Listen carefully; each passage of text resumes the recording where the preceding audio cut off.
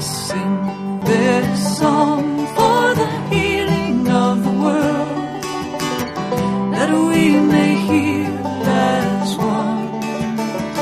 With every voice, with every song, we will move this world along, and our lives will feel the echo of our healing. Welcome to Spirit in Action.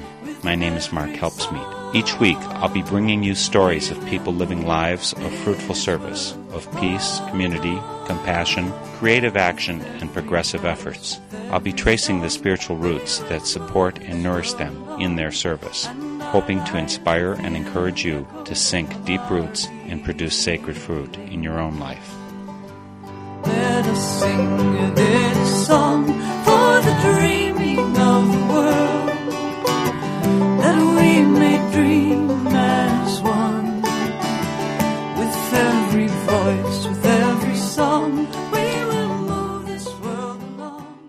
It's a real treat to welcome John McCutcheon as today's Spirit in Action.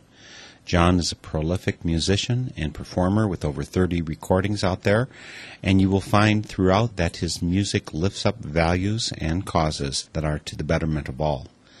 Whether the topic is corporations or love, war or parenting, or the environment, or a rubber blubber whale, John McCutcheon weaves together vision, delight, humor, insight, and tremendous musical gifts as inspiration for a brighter future. Raised Catholic, he's had a home with Quakers for the past 20 years. Read more about his music and activism at his homepage, folkmusic.com. John McCutcheon joins us today by phone. John, thanks so much for joining me for Spirit in Action. It's great to be here. Thanks for inviting me. I don't want to accuse you of anything, but you're out there in Virginia instead of good old Wisconsin where you started from, which is where I am. How did you make that transition from Wisconsin out to Virginia? Well, actually, I'm not even in Virginia anymore. For the last 2 years, I've been living in Georgia. So how did you get to Georgia from Virginia? Are you just migrating south constantly? Looking for the warmer climes, I guess. I left Wisconsin actually for a couple of years of college in Minnesota, during which time I got bitten by the Southern music bug and started playing the banjo, which is the ultimate of cultural denial in the upper Midwest. Convinced a college advisor to let me do a 3-month field study of banjo music in Appalachia. That was all she wrote.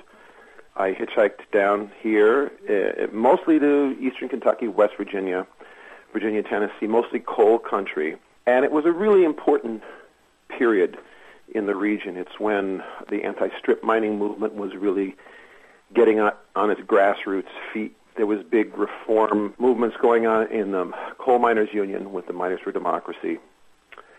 And for the first time in my life, I was being used as a musician in things that mattered in people's communities. I had started off being really moved by music of the civil rights movement.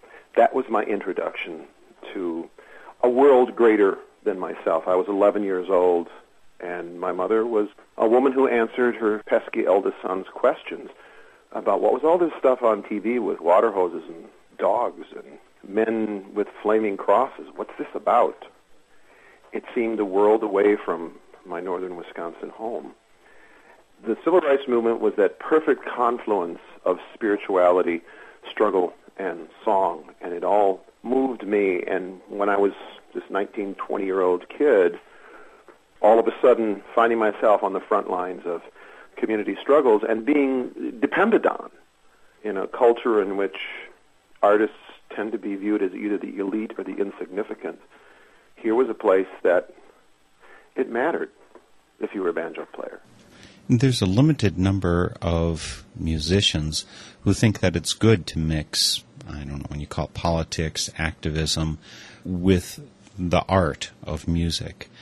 And some of them are the most impressive ones, but there's a lot of people who shy away from it. You didn't feel that kind of hesitation to mix it? Like if I start speaking out on controversial subjects, maybe I'm not going to get any airplay? I wasn't getting any airplay anyway.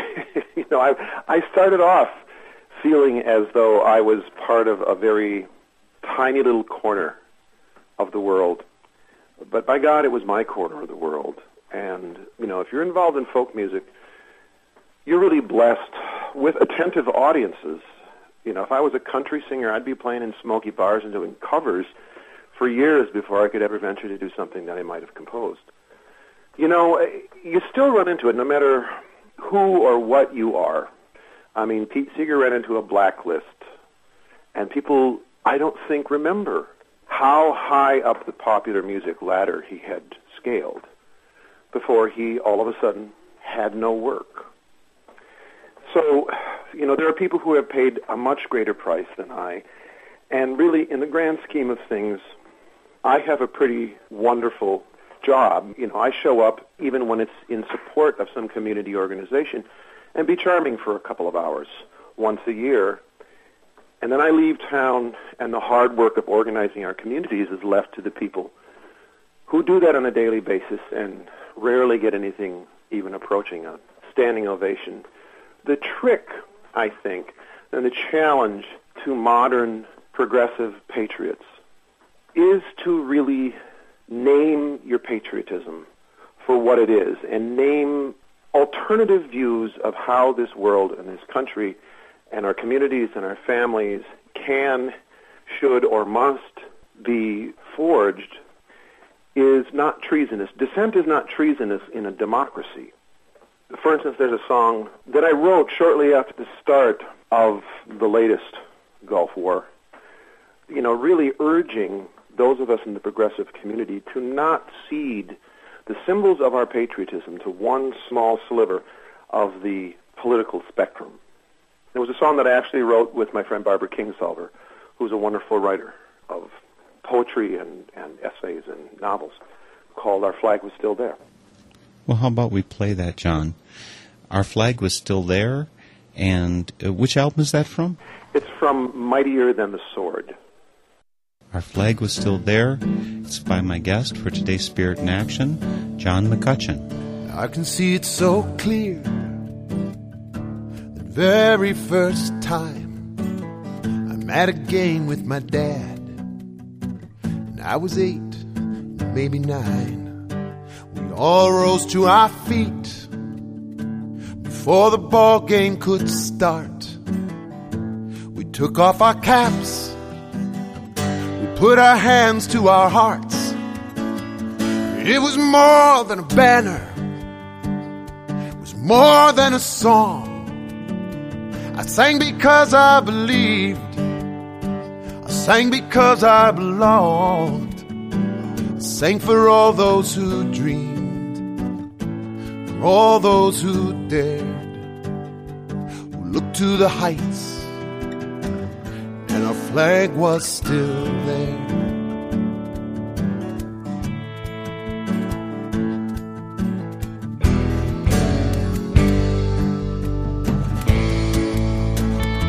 See it passing on cars, I see it passing for war, I see it passing for patriotism.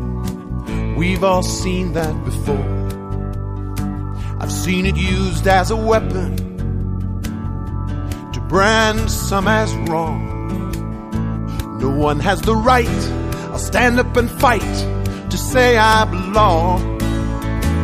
Because our flag is still there for all the saints and the sinners. Yes, our flag is still there for all the losers and winners, for those of us who still dream, for those of us who still dare, for the outcast and forgotten, our flag is still there.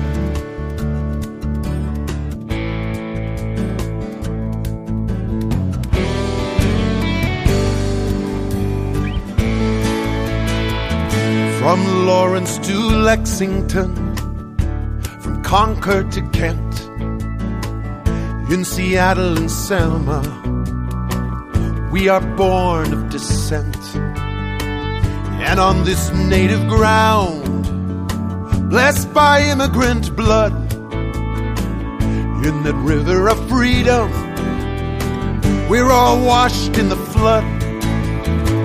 Because our flag is still there For all the saints and the sinners, yes, our flag is still there. For all the losers and winners, for those of us who still dream, for those who still dare, for all the lost and forgotten, the flag is still there. Still there, though we might disagree. If you are brave in the land of the free, we have weathered so much, we have traveled so far. We are woven together, we are spangled with stars.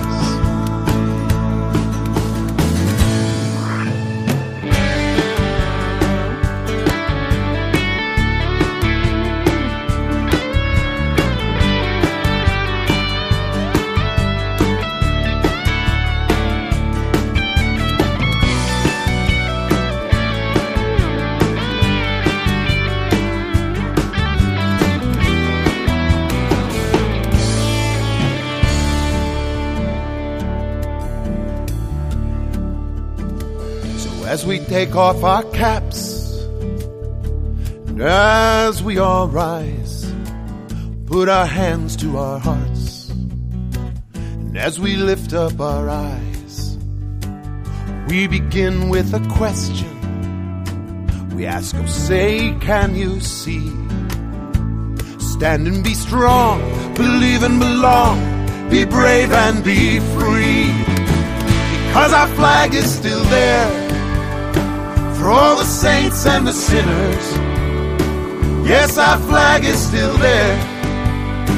For all the losers and winners, those of us who still dream, those of us who still dare, for everyone in this country, the flag is still there.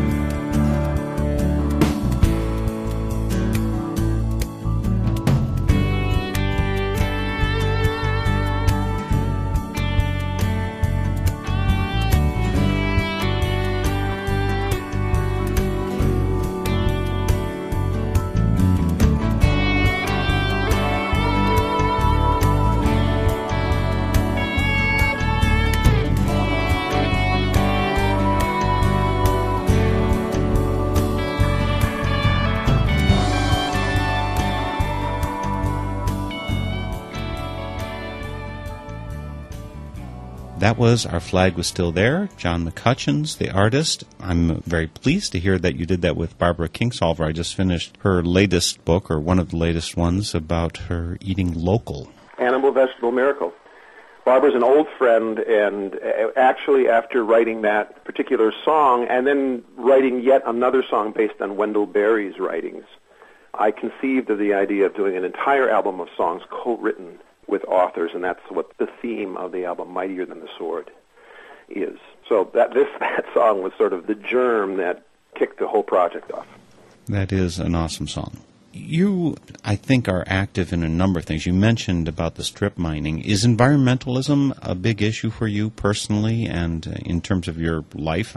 You started up, I think, near Wausau, Wisconsin. I did. And I spent a lot of time just outside, as many people who grew up in our great state did. One of the things, I was talking to my partner about just the other evening, is that we have an entire generation of kids who are being handed the mantle of saving the planet from all the shit that we've done to it. And yet, this is a generation that has spent less time outdoors than any generation in memory. I just don't get the connection between the pure ideology of environmentalism without there being a contact with the natural world. And if we can do anything to fuel the outrage that we should be feeling about the mistakes that have been made and kickstart the action that needs to be done, it is getting people falling in love with the natural world. It doesn't matter whether you're a Democrat or Republican, or whether you're a capitalist or a communist. If you can't drink the water and you can't breathe the air, your kids are going to die. And I come at it from a variety of different angles. For instance, I've toured a lot up in Alaska, and I can assure you, no one can see Russia from any point in Alaska. And one of the places I've always started my Alaskan tours is in a wonderful little town, Cordova, which is the main fishing town in Prince William Sound. And it was the community that sent the very first rescue efforts out after the Exxon Valdez impaled itself on Bligh Reef on Good Friday in 1989. And they were working on the spill individually for 3 days before the federal government ever showed up. About a week later, the Fishermen's Union, the Cordova District Fishermen United, the CDFU, who has sponsored my concerts many times up in Cordova, a great local union, called me and said, we really need you to come up here. We're going to have a thing called Prince William Sound Day, and we just want some music, and everybody wants to hear you. So they flew me up, and on the way up, I thought, gosh, there's going to be hundreds of pissed off and really sad people in this room. So what's the best way to handle this? And I thought, there's probably been a great shortage of laughter in this community of late, and they're probably just dying to laugh again. So I put together a song about this whole thing that actually took a rather acerbic, humorous view of the whole situation. I did this 20 years ago, but I have been singing it ever since then, and I have vowed to continue singing it until Exxon, now ExxonMobil, who just today in the news posted record $14 billion after-tax quarterly profits. As soon as they pony up the first dime of the punitive fine that they were assessed nearly 20 years ago, I'll stop singing this song, but it's had a much longer life than I anticipated. Let's listen to it. The song is Black Sea. John McCutcheon is the artist. Now, friends, I know you read about it in the paper, or perhaps you saw the footage on TV, how the tanker cracked and then the sea ran black. But it's time for some compassion, don't you see? Well, hell, the shipping lane was only 10 miles wide. Now, you fishermen, you ought to understand. And when the captain asked for one on the rocks, well, the third mate followed his command. We're gonna change the name to the Black Sea. We're gonna turn it to a tourist spot. And when we're done, we'll give it back to the people of Alaska, just to show what men have wrought. And we'll pass along the cost to the ones who've lost, 'cause you know it's the American way. Erect a neon sign for the rest of time, brought by Exxon USA.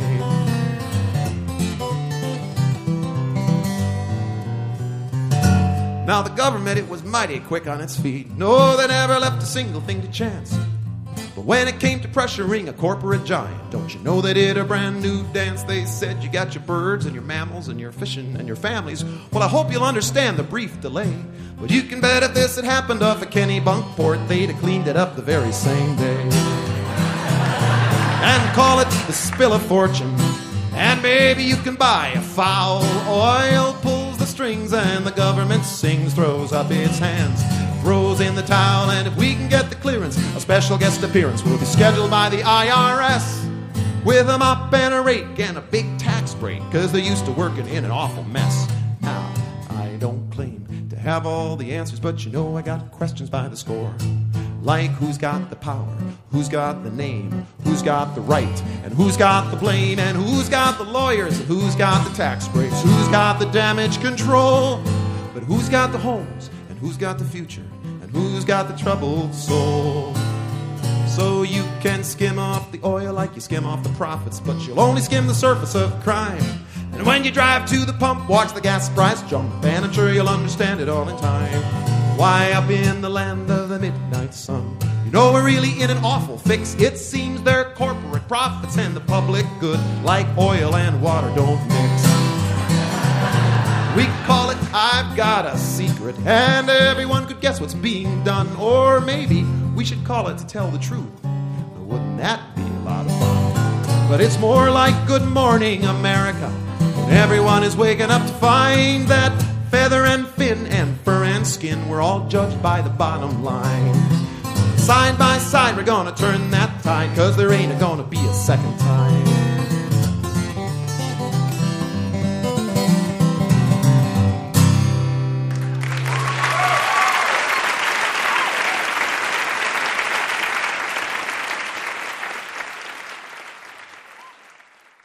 That was Black Sea. John, what is the mixture that you try and strike of humorous versus serious, or do you actually aim in that direction? Because when you're laughing at someone, or maybe laughing with them, it's a different tone to how you're addressing the issues. A lot of times when you have a challenging issue, I'll be honest with you, I am not a big fan of political masturbation. I don't get up there and just flaunt my political correctness. I mean, who cares really what I think? I'm just one citizen. I'm just a banjo player. My whole idea is to get things done. I'm a pragmatic kind of guy. I worked as a community organizer early in my career and have done a lot of organizing, especially of late in the Musicians Union, but with community groups wherever I've lived. And the bottom line is not just simply to stake out your territory, but to actually move. That's what a movement is supposed to be doing. There are some musicians who preach to the choir, and every now and again I do that. But for me, the most fertile and the most challenging turf on which to stake my claim is that middle ground where people might and do disagree with one another. Humor, I have found, is a great disarmament tool. People who disagree with one another can laugh at something together if it's cleverly done. They can even laugh at something that they might intellectually disagree with, but the whole point of humor is surprise. That's what makes things funny. You're being presented with something in a way that's unexpected. Then it's catalytic. Then it's easier to get people laugh. It's like if you've ever been to a comedy club, you know, someone can tell the lamest joke 30 minutes into their routine, and it seems funny when in and of itself it's not. So I've used humor a lot, maybe too much sometimes, in hopes of getting people to see things across previously conceived or perhaps misconceived partisan lines. I'm not interested in partisan stuff. I'm interested in common ground, and there's all too little of it these days. And we tend to think in really big terms, like we have to save the world this weekend, when in truth, you know, one of the things of being a part of traditional communities and traveling around the world to nations that are far, far older than we are and have a lot longer scope of history with which to look, they tend to have an equally longer scope of looking into the future. And I keep being reminded time and time again that we are not called upon to do great things, but we are called upon to do small things greatly. It's why my favorite song is the old Union anthem that I learned from Nimrod Workman back in 1973. And to me, it's the perfect song. It's a 4-line song, and it says everything it needs to say. And I figure if I can ever write a song that says everything it needs to say in 4 lines, then I'll consider myself a songwriter. Step by step along this march can be won, can be won. Many stones can form an arch, singly done, singly done. And by union what we will can be accomplished still. Drops of water turn a mill, singly done, singly done. Step by step the longest march can be won, can be won. Many stones can form an arch, singly done, singly done. And by union what we will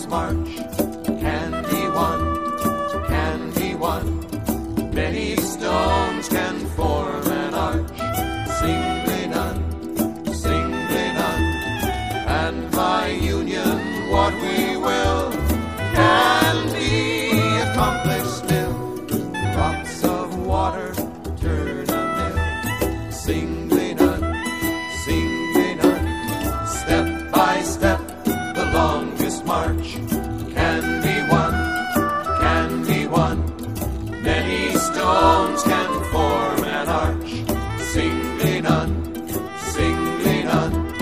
And by union what we will can be accomplished still. Drops of water turn a mill. Singly none, singly none, singly none, singly none, singly none, singly none, singly none, singly none. That was Step by Step, John McCutcheon playing it. But who did you say you learned that from, John? Nimrod Workman. Nimrod Workman was a retired coal miner from Mingo County, West Virginia. I met Nimrod when he was, 74, I guess. I met him at a gathering of regional political artists at the Highlander Center in East Tennessee. Boy, he, more than maybe anybody I've ever met, really knocked my hat in the creek, as they say in that part of the world. He had worked with Mother Jones and John L. Lewis to bring United Mine Workers into the state of West Virginia. Fought in the Battle of Blair Mountain. The first time the aerial bombing was ever used was against West Virginia coal miners in the Battle of Blair Mountain, and Nimrod was there. He was a great friend and a great teacher of mine, a seemingly endless repository of a combination of wisdom, experience, and bullshit. A great combination in anyone, as far as I can tell. One I aspire to. Like Utah Phillips. Utah Phillips was the next generation's Nimrod Workman. And I don't know who it's up to now. Well, there's an awful lot of inspirational people. You must meet them every year. Sometimes you put them into your songs. There's one song I like of yours about a young Native American woman. How did that song come about into your... Did you actually see her, or did you just receive that one word of mouth? No, Sue-Ann Big Crow is a legendary figure among Native American communities. She was an Oglala Sioux from the Pine Ridge Reservation in South Dakota and was the most storied athlete, male or female, to ever come out of the reservation. And her dream was to lead the Lady Thorpes, her high school basketball team, to the state championship, thereby making it the first Native American team to ever win a state championship in any sport in any state. In 1991, her senior year, she scored the winning basket as time ran out in the state championship game, thus fulfilling her dream. I heard about Sue-Ann's story from a variety of sources, mostly Native American friends of mine, especially storytellers. But it was not about her winning the state championship game. Sue-Ann regrettably died in a car accident a year after she graduated from high school, and in fact the Boys and Girls Club on the Pine Ridge Reservation is named in her honor. But the story that captured my attention happened 4 years earlier when she was a freshman on the same team. And it was such a remarkable story. One of the things I've always done with my writing is, whether it be the story of the 1914 Christmas Eve truce that turned into Christmas in the Trenches, or the story of the cellist of Sarajevo, Vedran Smelovec, that turned into a song and now a children's picture book called Streets of Sarajevo, is take these unique, amazing stories that you may just catch if you're paying attention in one of the back pages of the New York Times. Breathe new life into it in the form of a song that can be sung, and audiences that may have never heard the song get to hear the story. Never heard the story, get to hear it via the songs. But the story of Sue-Ann Big Crow and what she did when she was a mere 14-year-old freshman is one of the most inspiring stories I've ever heard.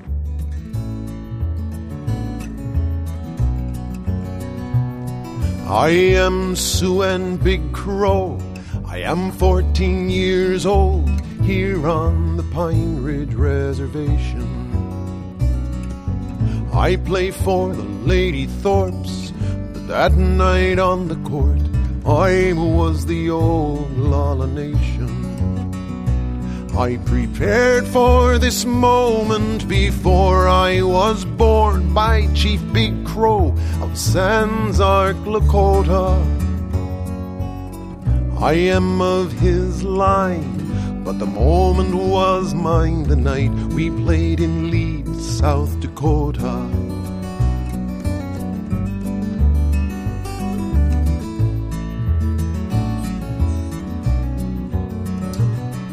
I was the first one through the door, the first one on the floor. The lead fans exploded like a bomb.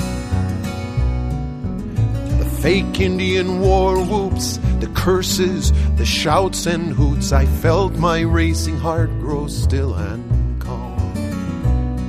The ball fell from my hands as I faced the seething stands, my warm-up jacket draped across my shoulder. I danced the shawl dance, I sang the sacred chants, and in their silence I felt ages older. And I danced, isn't this beautiful?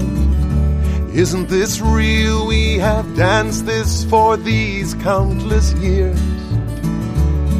Before you left Europe, before Wounded Knee, before the long trail of tears.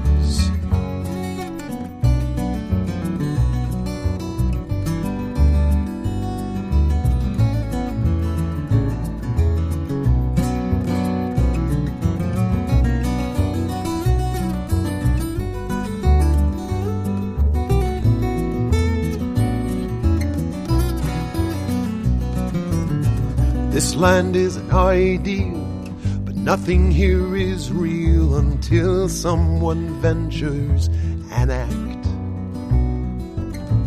For all and for free, until we finally see if freedom is fiction or fact. I am Sue and Big Crow, I am 14 years old, here on the Pine Ridge Reservation. I play for the Lady Thorpes, but that night on the court, I was the Oglala Nation. I play for the Lady Thorpes, but that night on the court, I was the Oglala Nation.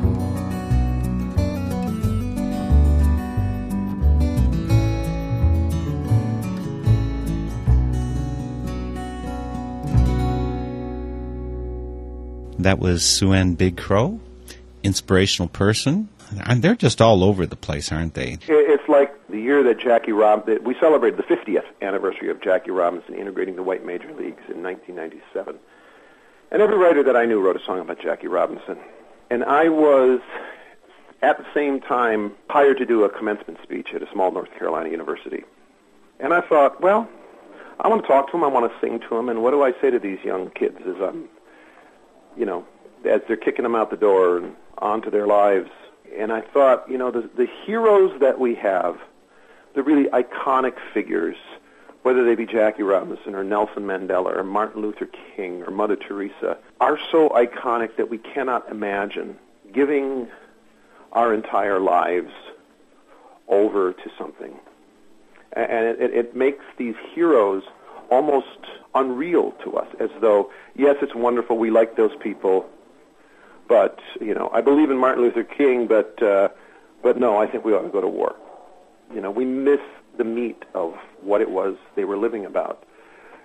But there are smaller players in these dramas that we can latch onto. I ended up writing a song called Cross That Line about the relationship between Jackie Robinson and Pee Wee Reese, who was his teammate on the Brooklyn Dodgers, who in hundreds of everyday ways stood up to racism, and he had grown up with racism. He was himself, in many ways, before he met Jackie Robinson, a racist.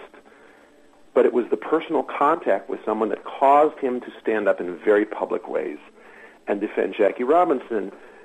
So it's the same with Sue-Ann Big Crow, or with Vedran Smalovic, or with Sarah Tukolsky, the girl who, blew her knee out in her last softball game in college after she hit a home run, and she had to complete the round of the bases. And the rules said that your teammates cannot help you, so her opponents picked her up and carried her around so she could touch every base. Maybe we as individuals can't imagine being a Jackie Robinson or a Mother Teresa, but every single day we have an opportunity to be a Pee Wee Reese, or be a Mallory Holtman, the girl who carried Sarah Tukolsky around the bases, or a Sue Ann Big Crow who can stand up in the face of ugliness and hatred and violence and respond to it with an act of utter beauty. You know, darkness is not going to drive out the darkness. Only light drives out the darkness. Amen. Definitely. I'm curious, I mean, like me, I know that you grew up Catholic, and certainly your mother was inspirational, influential for you. Oh, yeah. Did you stay with that all along as Catholicism? I mean, there's the whole Catholic worker movement, which includes a number of really very inspirational people. Oh, yeah. How long did you travel that path? I traveled that path really until I went south, and I was living... It was a very different kind of religious and or spiritual community that I all of a sudden entered into. It was very fundamental. It was John 3:16, or damnation. And growing up Catholic, there was no salvation without good deeds. And not only did I not find that kind of community that was like my own, I found other kinds of spiritual communities that were very, you know, invigorating. I mean, the music that I heard in the little southern churches was, you know, moved me in ways that nothing at my little parish Sunday high masses ever approached. But it was an entirely different way of thinking about your spiritual life. And there also were hardly any Catholics, and there were no Catholic churches where I lived. And in fact, it was the first time I really came in contact with anti-Catholic prejudice. So when I finally moved to a place where there was a Catholic church, when I moved to Charlottesville, Virginia with my family in 1986, I actually ended up gravitating toward the Quakers and have been a Quaker for the last, 20-plus years now. But, you know, my friend Kate Clinton has often said, you know, you're never not a Catholic. You may be a recovering Catholic. But the kind of things that were instilled in you, both good and bad, as with any religion, are still a part of who you are. You know, one of the things that I miss, and I feel like to some degree I get from the Quaker meeting from worship, is some of the experience that I had at Midnight Mass. Midnight Mass I miss. Yeah. Oh, you can still go, though. You know, religion really is a man-made construct. It was human beings who created religions. I remember hearing a quote from a Native American elder that said, religion is for people who are afraid of hell, and spirituality is for people who have been there. Well, I'm glad we're out of there.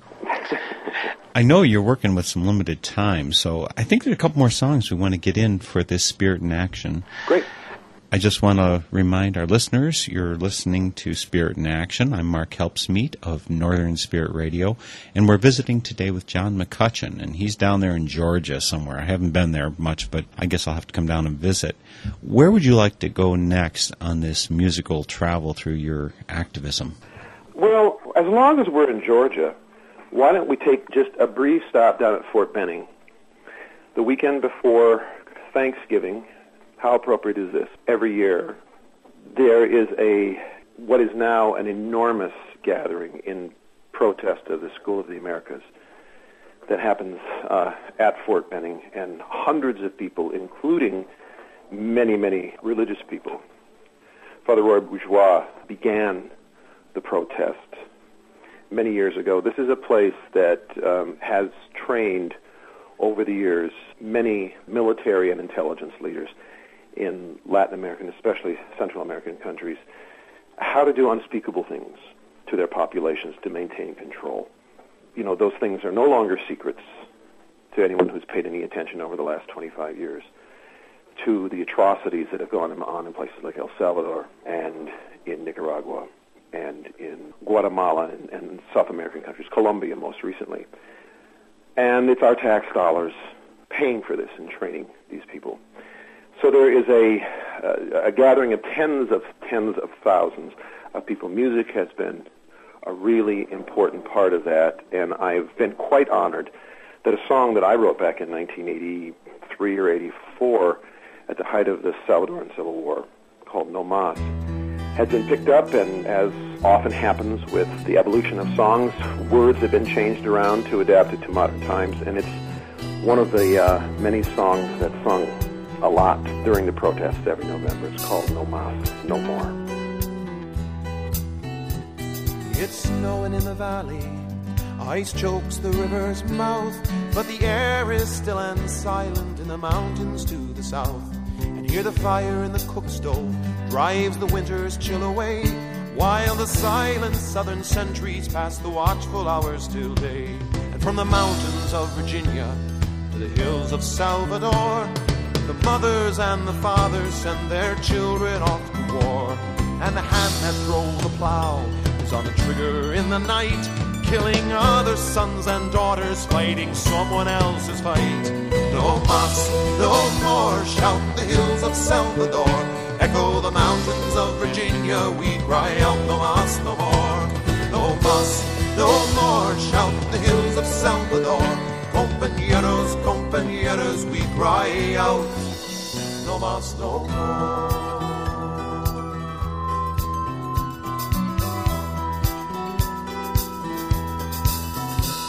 No sword shall turn to plowshares till the land is theirs to plow, till the name is on the ballot that rots in the prison now. And the weapons of the victory shall be schools and food and jobs, and a song from every mountaintop is Paz y Libertad. No mas, no more, shout the hills of Salvador, in Guatemala, Nicaragua, we cry out no mas, no more. No mas, no more, shout the hills of Salvador, compañeros, compañeras, we cry out no mas, no more.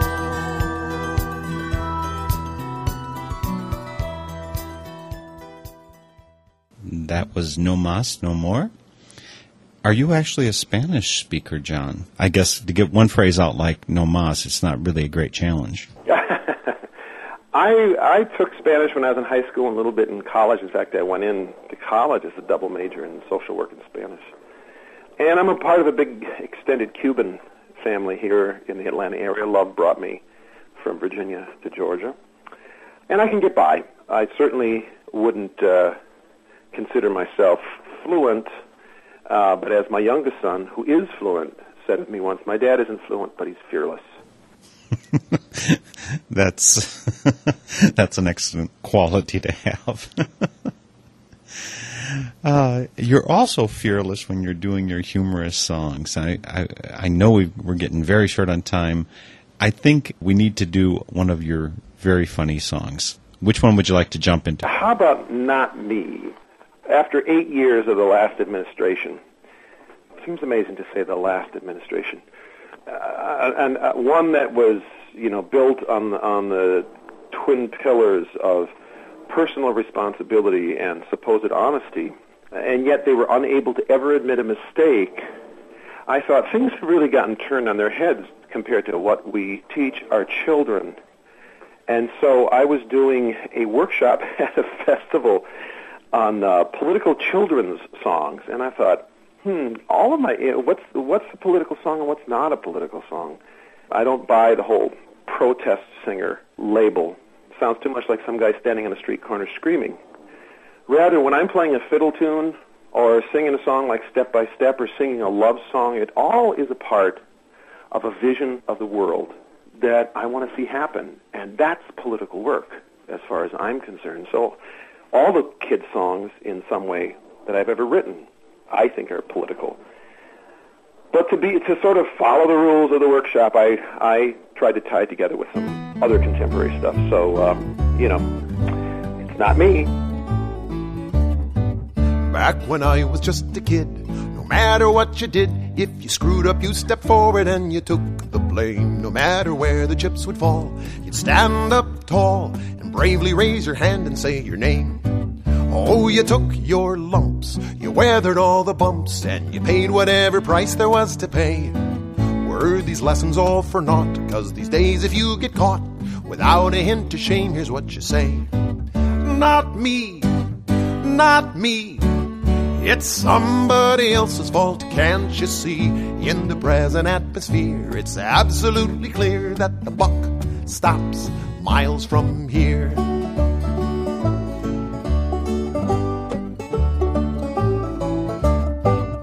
If you want to know the score before you get into a war and we're asked to risk our money and our youth, before we mount the task, it seems reasonable to ask if your info is conclusive or at least the truth. And when your reasons all go bust and you violate our trust, we know we've all been down that road before. No hint of shame upon your face, contrition not a trace. No, you'll never hear I'm sorry anymore.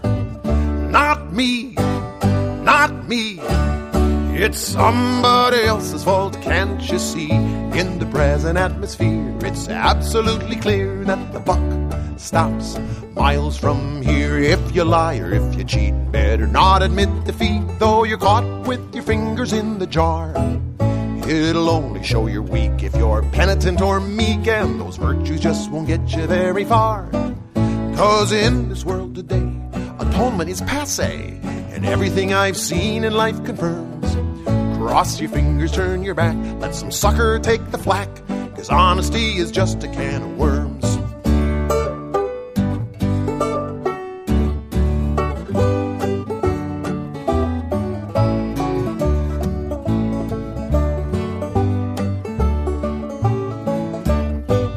If you're pouring on the dole, learn a little self-control and understand you are the reason for your fate.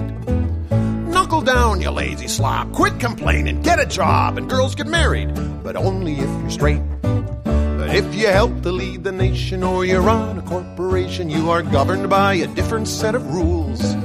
Just deny and obfuscate, deflect and fabricate, 'cause responsibility is just for fools. And not me, not me.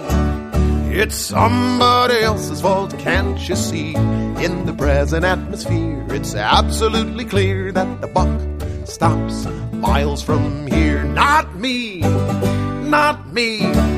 It's somebody else's fault, can't you see? Stomp your foot and tear your hair. Ask me if I care, 'cause the buck stops nowhere.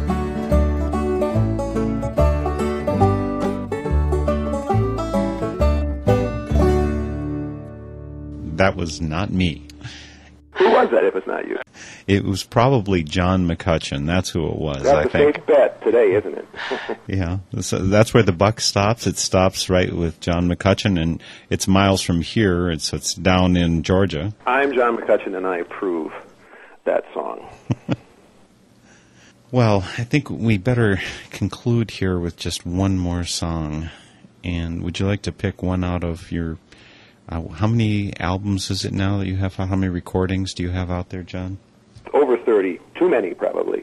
If you can't name the number of recordings you put out there, does this put you in parallel with a certain presidential candidate right at the moment? Yeah, I don't remember how many albums I own.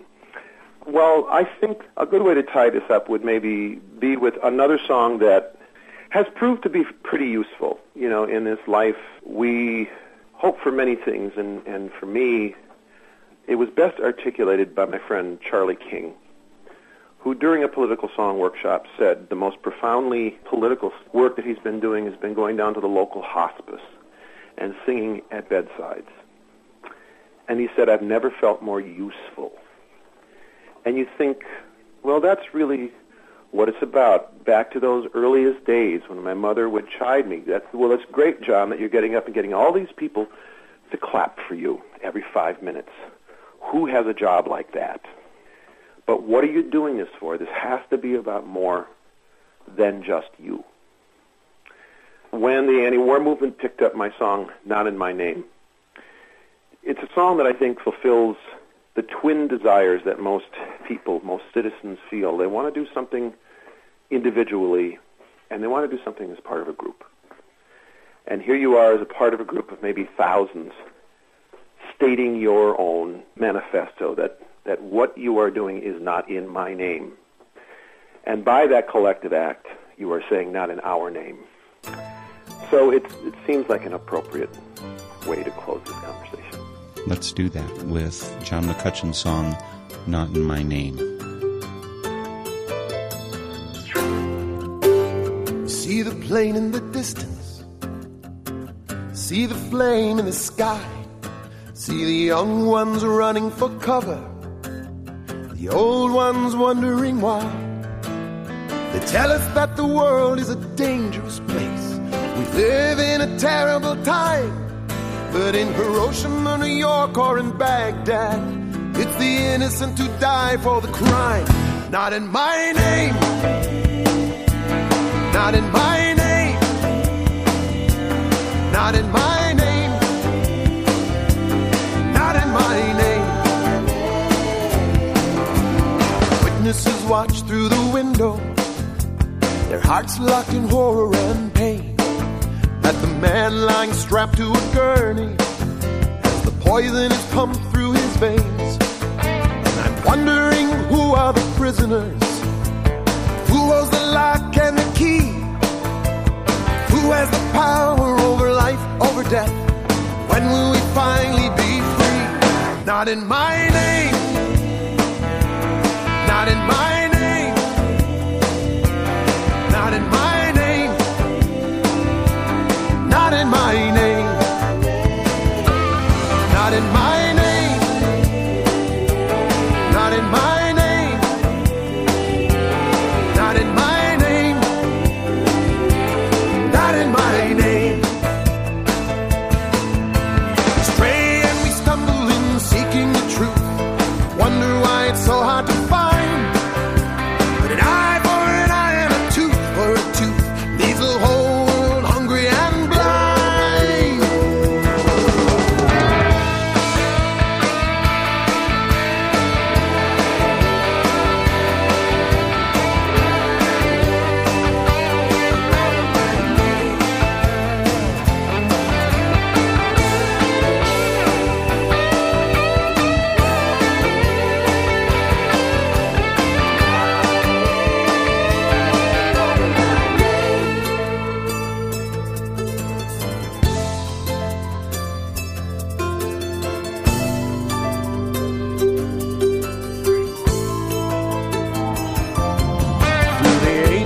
Watched all your holy wars, your jihads, your crusades. I have been used as inspiration, I've been used as an excuse for the murder and the misery you made. I thought I made it clear in the Bible, in the Torah, and in the Koran. What is it in my teaching about loving your enemies that you people don't understand? Not in my name, not in my not in my name, not in my name, no, no, not in my name, not in my name,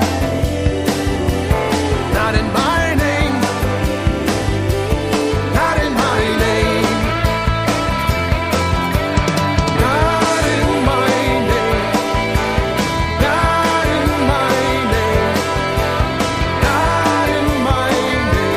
not in my